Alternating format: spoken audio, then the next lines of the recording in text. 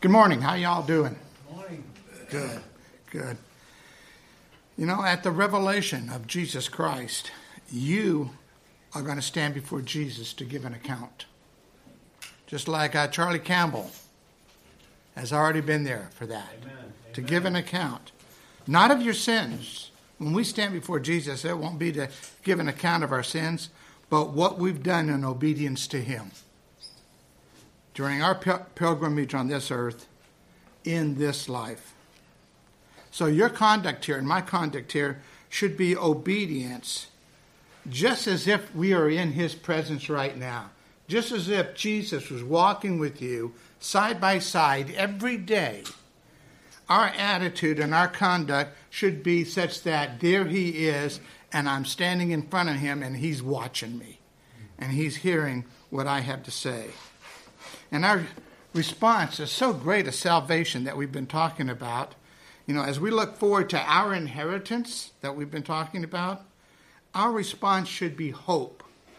And our response should be holiness.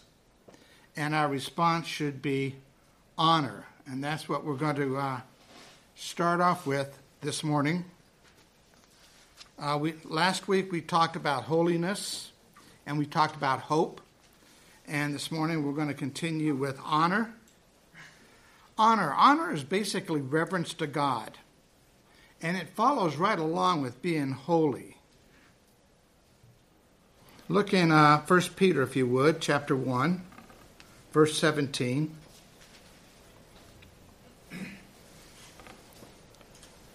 Peter writes, "If you address as Father the one who impartially judges, according to each one's work, conduct yourselves in fear during the time of your stay on earth."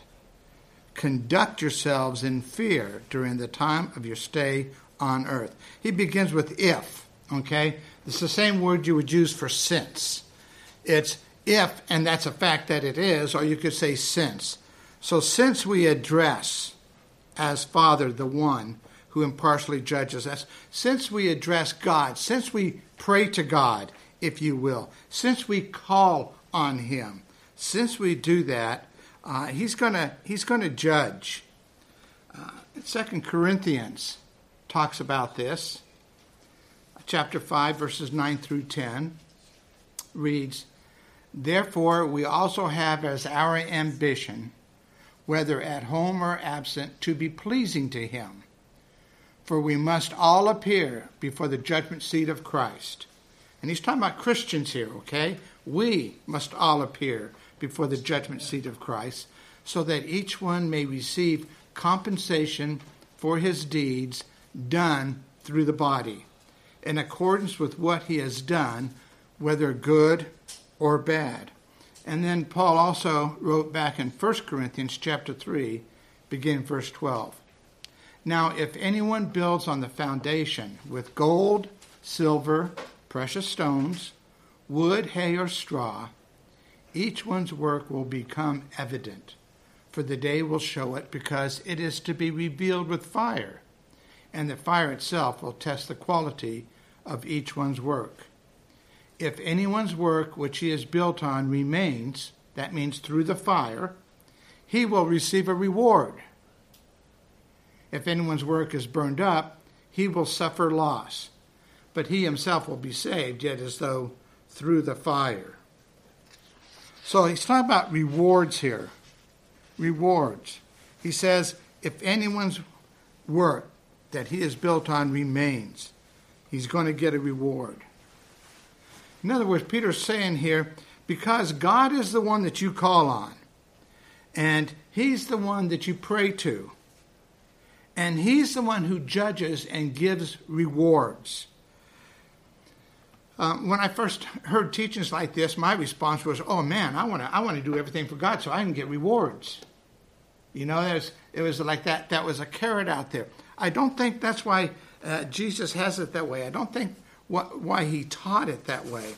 I think he's just reminding us that as we do what we were supposed to do, as we're in obedience to him, as we live our lives as if he's walking next to us, as we do that, by the way, there's something else waiting for us in heaven. There's something else there. And because we have rewards that are going to be waiting for us, because that happens as we do the Lord's work, then we should conduct ourselves accordingly. And that means in fear during the time of our stay on earth. At the end of the day, do you take introspection and say, okay, Lord, if now is the time I would stand before you, what would you say about today? What would you say about today? Would there be any rewards resulting in what I had to say and do today? He says, conduct yourselves in fear. That's the idea of reverence. That's the idea of awe and respect. We don't have to have a fearsome fear of God, as if when we stand before him, he's going to slap us down or judge us for our sins. That's not the fear. It's not to be afraid of him. It's the fear of reverence. It's the fear of, I am going to stand before him, and he is going to tell me how good I did. Is he going to say, well done, thou good and faithful servant? So Peter here is giving a call for reverent living. Remember, he's talking to people during persecution, and one of the things he's saying to them is, you got to think about, how is your walk? With or without persecution, how is your walk? Now, question comes up, well, why should we live our lives in the fear of God? Since we have our inheritance, and we do, if we're saved, we have an inheritance. We're going to heaven. And that inheritance, as we've already discussed, it's guaranteed, it's imperishable, it's undefiled, it's reserved for us. So, living our lives here on earth, what difference is going to make for us getting to heaven? And really, it doesn't make a difference for us getting to heaven, but it makes a difference for us as far as rewards that are waiting for us in heaven. We bring glory to him. That's it, right there, okay? And that's the greatest reward. Yes, amen. Yeah. You know, the fear of God is not the fear that he's going to take his grace away. We don't live in fear that we're going to lose our salvation. We don't live in fear that we're going to do something wrong or do a certain sin that's going to take our salvation away, take back our salvation. The fear of God is a reverence. It's a response to God's love for us. Reverence to God is how a regenerated child is going to respond to such a great salvation. You know, I don't know if you've seen the movie The Christmas Story, but you notice on Christmas morning how they're unwrapping gifts. If you've seen that movie, it's unwrap one, toss the gift aside, grab another one, unwrap it, toss it aside, and you keep on going through the gifts, right? All right? Well, unlike that child who opens the Christmas gift and looks at it and then grabs the next present to unwrap it, when we receive the gift of salvation, folks, God's grace, we hold on to it, knowing that there is no greater gift, that there is no gift more costly, that there is no gift that's longer lasting, that there is no gift given with more love. That's our salvation. That's why we should hold on to it. It's a gift that we never would have asked for, and one that we want others to have. So now let's develop this a little bit more as Peter does in verses 17 through 21. Follow along with me as I read that, please. If you address as Father the one who impartially judges according to each one's work, conduct yourselves in fear during the time of your stay on earth, knowing that you were not redeemed with perishable things like silver or gold from your futile way of life, inherited from your forefathers, but with precious blood, as of a lamb unblemished and spotless, the blood of Christ. For he was foreknown before the foundation of the world, but has appeared in these last times for the sake of you, who through him are believers in God, who raised him from the dead and gave him glory, so that your faith and hope are in God.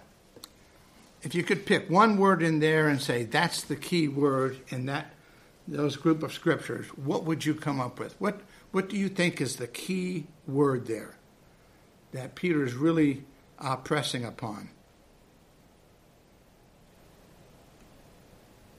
Would it be believe? That's a good one, but that's not the key one right there. Was it, Woody? Holy. Holy. That's a good one. It's not the key one. Hope. Hope. That's a good one because he uses it 2 other times already. That's not the key one. I have been looking at your notes. All right. Knowing that you were not what? Redeemed. Redeemed. Redemption. Redeemed. Redeemed is the key word right there because that's what he's going to talk about right now. He's going to talk about what it means as far as redeemed. Peter reminds his readers that their motivation to live their lives in reverence to God is because we have been redeemed by the blood of the Lamb. That's the motivation. Now, I know you guys know that. You've heard that several times. You've sung the song. All right, we've been redeemed by the blood of the Lamb and everything. So, sometimes there's some parts of scriptures or some truths that become so common in our thought that we don't give them a lot of thought. You hear it so often that you don't really give it some deep thought and some meditation. Peter's going to do that for us this morning. Yes? Are you saying that there are different degrees of reward in heaven? Is that what in mind? I don't know. I don't want to say degrees. I'm going to say there's different rewards. Humanly, we like to say degrees because we're always comparing this is better than that, is better than that. That's exactly what you're doing. I mean, if you're saying your reward will be greater if you do such and such and such. Yeah, but greater than what? That's what Okay, greater than what? So that's going to have to be another offshoot. All right, remind me of that one, okay? All right, thank you. But redemption, being redeemed, deals with the cost of salvation and the means by which God has received his payment. So redeemed means to purchase. It means to release. It means to pay a ransom. It was used if a soldier was caught in battle and they wanted to bring him back and they would pay money to get the soldier back to his own side. That word was used for that. When you think of redeemed, what do you think of? What do you think of when you think of redeemed? To buy back, like you would, for example, if you pawn something away or something like that. Okay. You have to pay money to get it back. All right, paying money to get something back, buying back something back.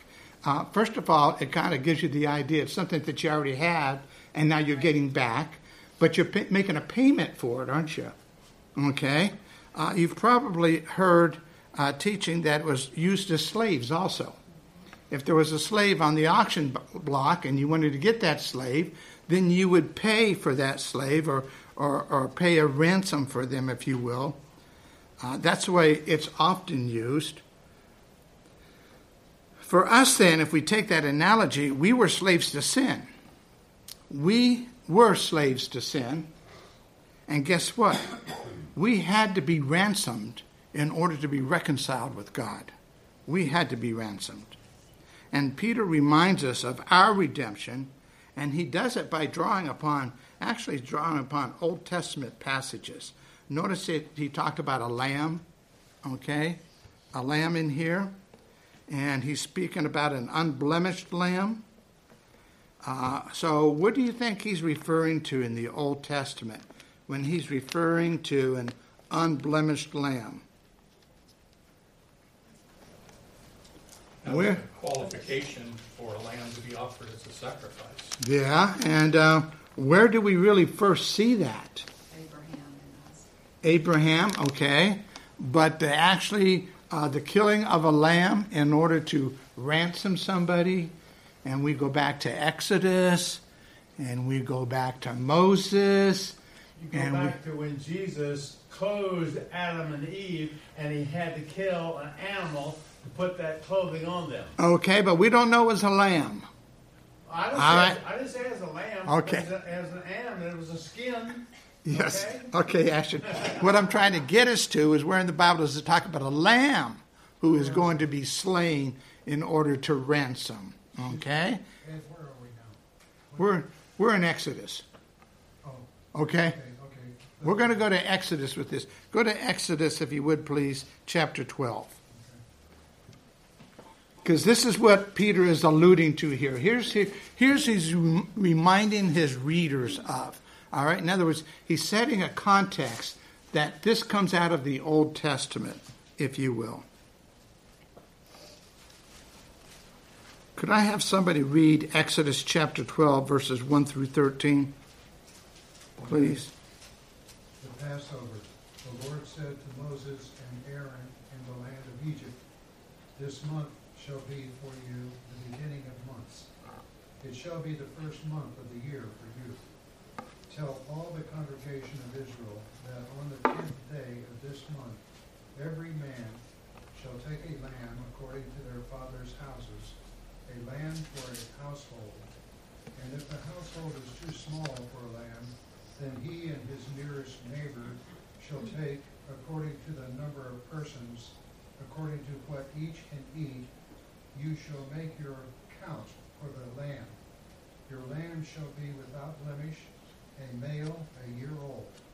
You may take it from the sheep or from the goats, and you shall keep it until the 14th day of this month, when the whole assembly of the congregation of Israel shall kill their lambs at twilight. Then they shall take some of the blood and put it on the 2 doorposts and the lintel of the houses in which they eat it. They shall eat the flesh that night, roasted on the fire. With unleavened bread and bitter herbs they shall eat it. Do not eat any of it raw or boiled in water, but roasted, its head with its legs and its inner parts. And you shall let none of it remain until the morning. Anything that remains until the morning you shall burn.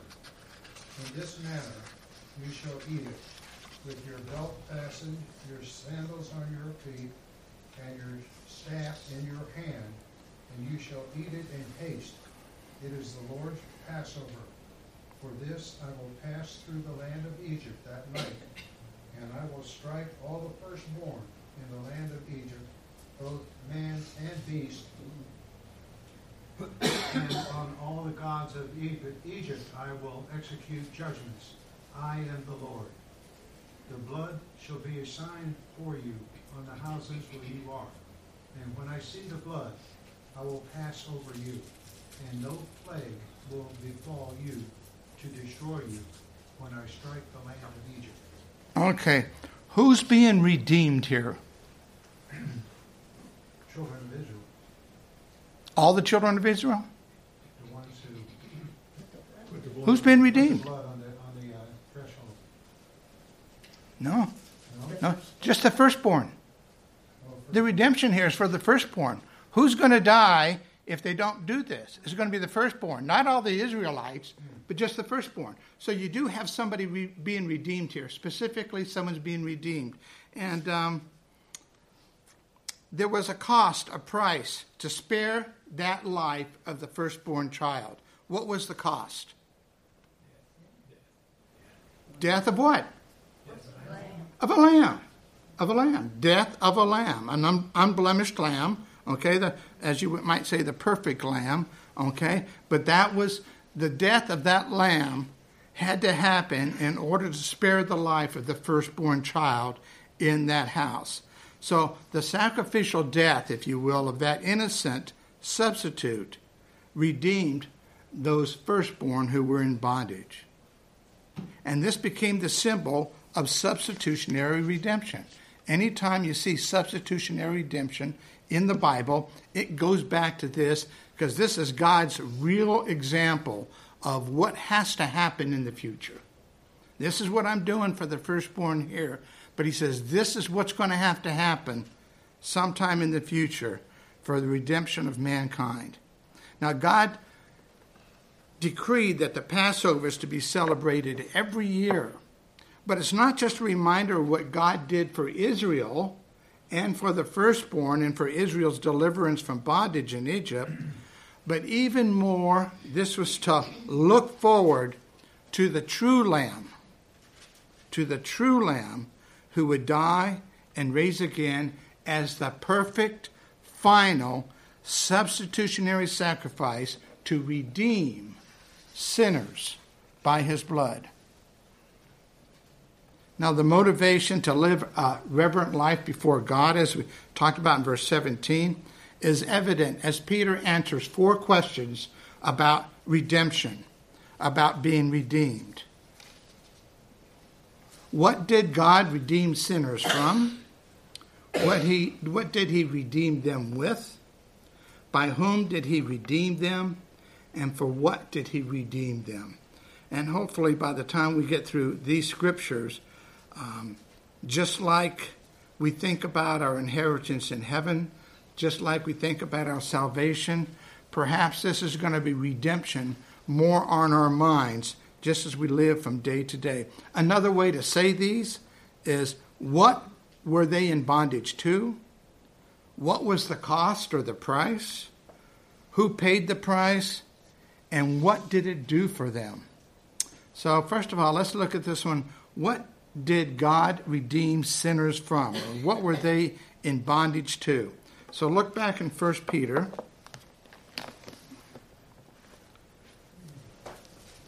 Verse 18.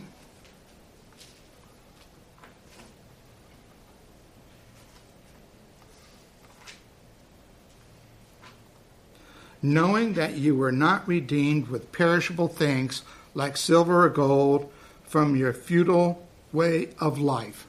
From your futile way of life. Paul talks about this in Romans chapter 6, verse 6.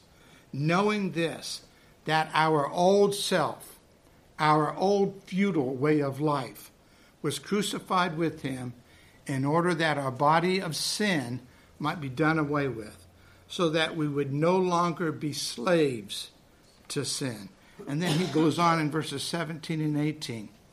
But thanks be to God that though you were slaves of sin, that was your futile way of life. You were slaves of sin. You became obedient from the heart to that form of teaching to which you were entrusted. And after being freed from sin, you became slaves to righteousness. Now, the futile way of life, Peter's already actually talked about back in verse 14. He says, as obedient children, do not be conformed to the former lusts. To the former lusts. Lusts, those are driving passions. They're usually for what is evil. Lusts are what drive us into temptation, if you will. Now, where do lusts come from? The environment? No. Lusts come from the environment? Lusts come from the devil? Or no. No. Where do lusts come from? right here. Ashton's pointing to his, I think that's his heart. Move your hand over a little bit and you got your heart. There you go. Okay? That's right, they do. Remember Genesis 6:5. Then the Lord saw that the wickedness of mankind was great on the earth, and that every intent of the thoughts of their hearts, was only evil continually. And the devil doesn't have anything to do with that? No. Doesn't. Nope. I'm sorry. You can't say the devil made me do it. Can't do that. That was bad theology. All right? James 1:14 through 15. Look at this.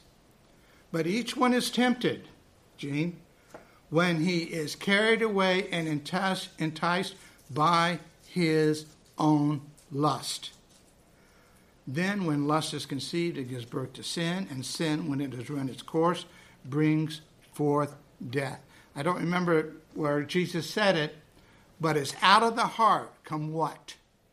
Murders and all evil things out of the heart. Now, verse 14 describes these lusts coming from ignorance. In other words, a lack of spiritual understanding. We see that in Ephesians 4:18, where talking about the sons of disobedience, Paul writes that they were being darkened in their understanding, excluded from the life of God because of the ignorance that is in them, because of the hardness of their heart. Your futile way of life. Paul refers to the Gentiles walking in futility in Ephesians chapter 4, verse 17. Now, how would you describe what is a futile way of life? How would you describe? What's a futile way of life? Lacks purpose. Good one. Lacks purpose. That's right. That's a good one. Any other descriptions? Living for yourself. Living for yourself. Good.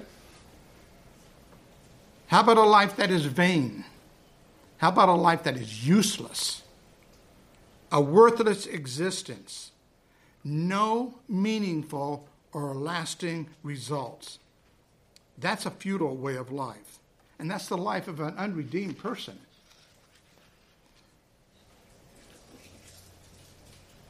From eternity's perspective, if we look at it from God's point of view, anything an unbeliever does in this life is worthless and of no value.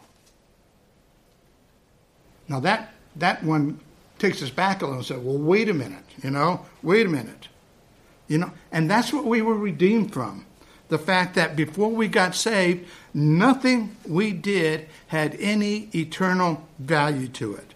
And when you think about the greatest accomplishments, those people who have won all these Nobel Prizes, Nobel Peace Prize, those are given to people who start wars and then they end the war and they get a peace prize for that. All right? How about all the Nobel Prizes for advancements in medicines? Those people who have developed things in medicine, like salt, and that has saved thousands, maybe even millions of lives. All right?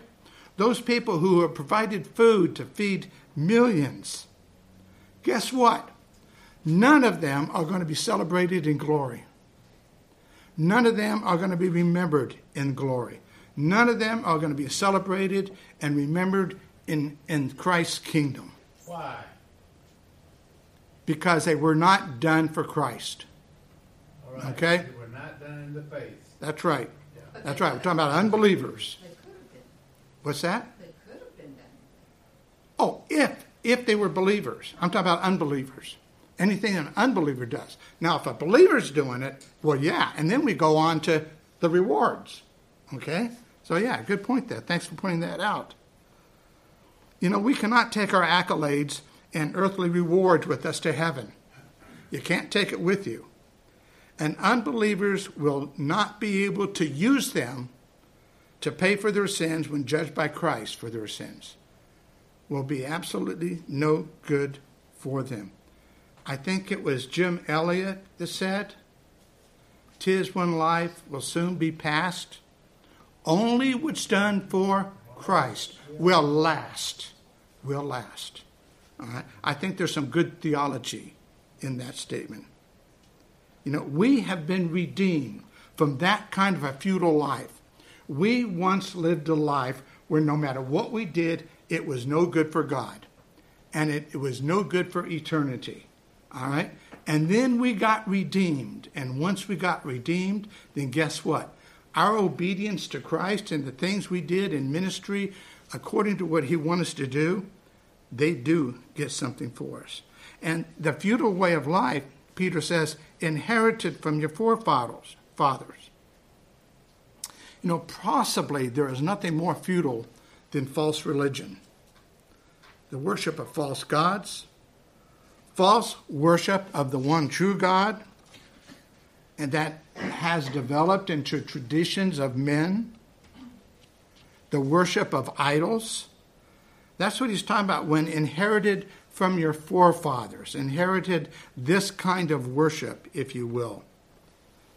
Jesus said in Matthew 15, 7-9, "You hypocrites, rightly did Isaiah prophesy about you by saying, This people honors me with their lips, but their heart is far from me.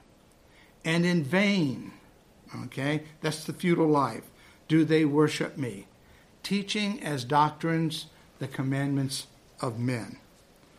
All right, so what did God redeem sinners from? Their futile life. What did he redeem them with? What was the cost or the price for my redemption, for your redemption? Well, look at verse 18. Knowing that you were not redeemed with perishable things like silver or gold. All right. And then to verse 19. But what were you redeemed with?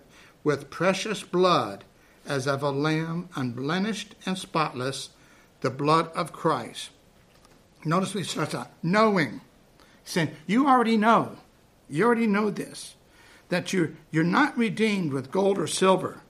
Those would have been looked at as probably the most valuable things on earth, the most valuable materials on earth, if you will.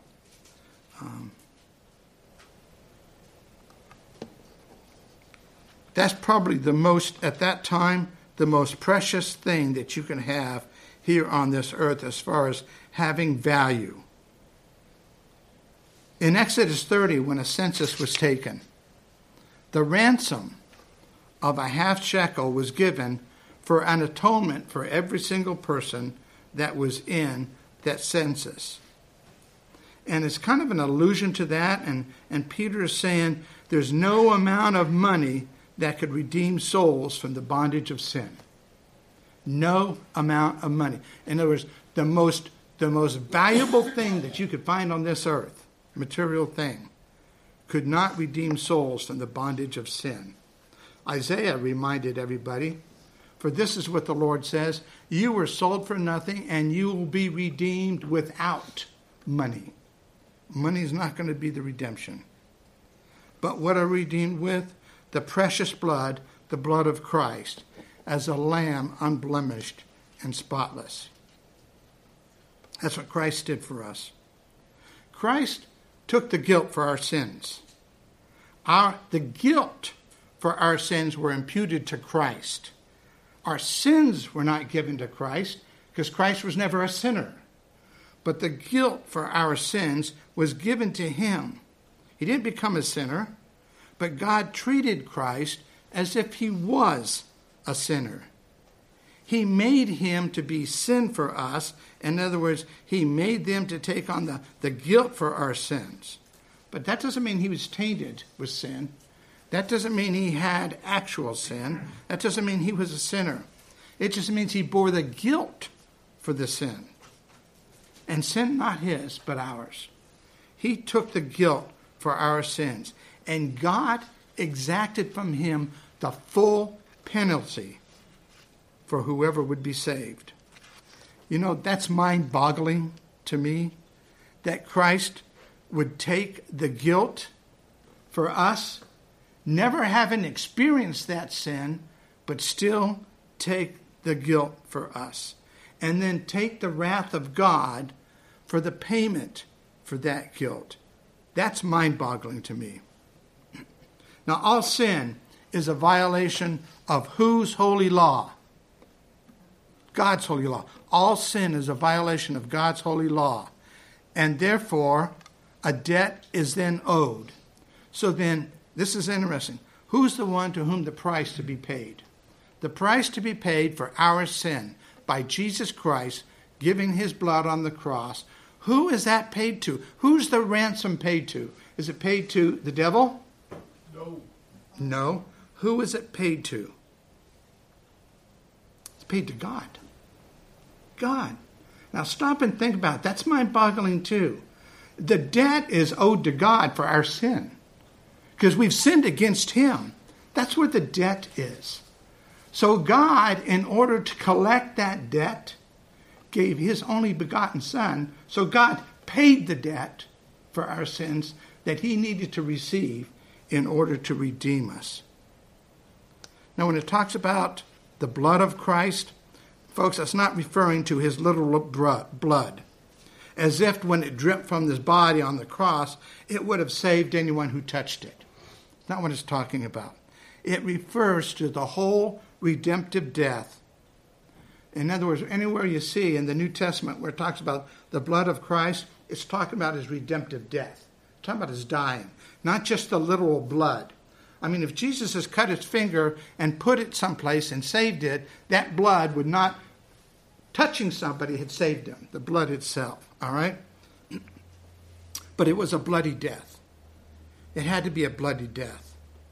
When you look at the Old Testament sacrifices, as we just looked at, the Passover lamb, okay? How did that lamb die? Was it clubbed to death? Was it strangled? Was it just beat? Was it burnt alive? Was it drugged? Was it drowned? No. No, it was killed and its blood was let out. And that's how it died. It had to be with blood loss. Why? Why did the death of the Lamb and the death of Jesus Christ had to be with the loss of blood? Without the shedding of blood. Exactly, Gene. For the Blood life is of the the flesh. center of life. Yes. Leviticus 17:11. For the life of the flesh is in the blood, and I've given it to you on the altar to make atonement for your souls. For it is the blood by reason of the life that makes atonement. The blood is associated with the life. So the loss of blood, the loss of life, if you will.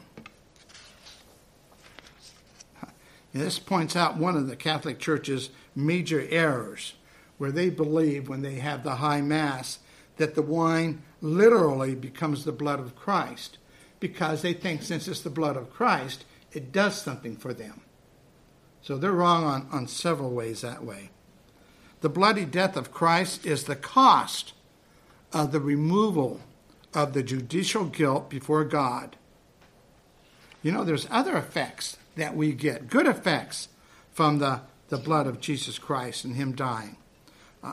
In Hebrews 9:14, our consciences are cleansed by the blood of Christ. Hebrews 10:19, we have bold access to God in worship and prayer because of the blood of Christ. In 1 John 1:7, we are progressively cleansed from more and more sin by the blood of Jesus Christ. In Revelation 12:11, we are able to conquer our accuser because of the blood of Christ. So Peter's reminding us also that we're rescued out of a sinful, futile way of life by the blood of Christ.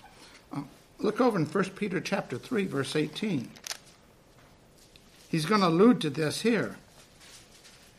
For Christ also died for sins once for all, the just for the unjust, so that he might bring us to God, having been put to death in the flesh, but made alive in the spirit. God redeemed sinners from the futile life. He redeemed them with the blood of Jesus Christ, his death. So by whom did he redeem them? Well, it's kind of obvious, or who paid the price? That's back in 1 Peter chapter 1, the end of verse 19, Christ. For he was foreknown before the foundation of the world, but has appeared in these last times for the sake of you, who through him are believers in God, who raised him from the dead and gave him glory, so that your faith and hope are in God. So it's Christ. And then finally, for what did he redeem them?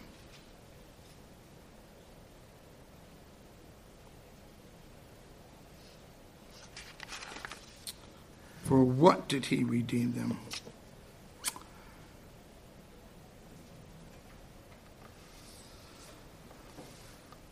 What did it do for them? Well, let's look back at verses 20 and 21. He says, for the sake of you, who through him are believers in God, who raised him from the dead and gave him glory, so that your faith and hope are in God. In other words, for you, for all of us who are redeemed. And we get a twofold blessing there. First of all, he talks about faith. All right? Faith. Your faith. And that's faith. That's the faith that enables believers to trust God for salvation, for God's grace of eternal life. That's faith right there for salvation. However, it's also faith for the here and now. It's the faith where we also have the grace to trust him in the midst of life's present circumstances, in our struggles, in our anxieties, and even in persecutions. So, the redemption, what does it give us? It gives us the faith. It's a blessing from God, the faith, not just to be saved, but to keep on trusting God. Not just to trust God for your salvation, but to trust God for your health issues, to trust God for caring for you and your spouse or your children, trusting God that he's going to work in your children and in your grandchildren. And I could go on and on and on how this redemption helps us to have the faith that we need for everything that comes in life. And then hope. Hope. That hope is the same hope we've talked about. It's the hope in our inheritance. The faith is for the faith to believe and keep on believing while we're here. And the hope is our inheritance in heaven. It's the future. That's the third use of the word hope in 1 Peter.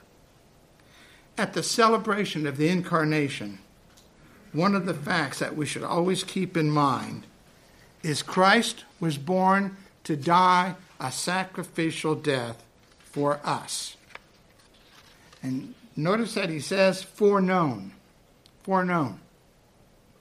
Before creation, the Godhead decided that Jesus Christ would be born and would die, and die a sacrificial death.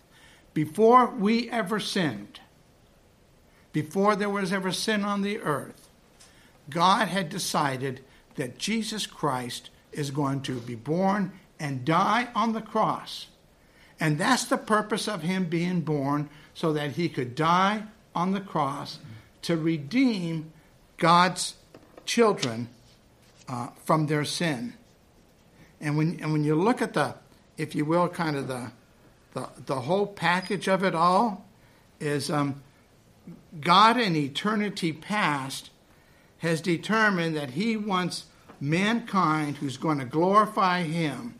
Why would mankind glorify him? Because God gives mankind the greatest gift that he could ever give. The gift of salvation. But that gift cost. In order for him to give that grace, that gift, that cost God. It cost him his son dying on the cross. Just a few closing questions. Did you ask God to redeem you? Did God redeem you because you asked him to? Did you ever come up with a plan and say, oh God, I need to be redeemed? Would you do that? Could you redeem yourself? Could you have redeemed yourself? Is that even possible? Could anyone else have redeemed you? Unlike the Catholic Church, which believes, okay, you can redeem souls who are in purgatory. Could there be a greater cost for your redemption? Could there be a greater cost that you could think of for your salvation other than Jesus Christ dying for you? Can you think of something more valuable? Did you do anything to earn your redemption? You know, Peter's answers to these questions about redemption should cause us to rejoice, folks, in the God of our salvation, who has redeemed us from futile lives to give us eternal life. And that's something we can be celebrating during this season. Let's pray. Heavenly Father, I thank you so much for your plan of redemption. I thank you so much for your love for us. I thank you so much that you created a plan so that we can give you glory today and glory for all eternity, because, Heavenly Father, you deserve it because of who you are and what you have done. In Christ's name we pray. Amen.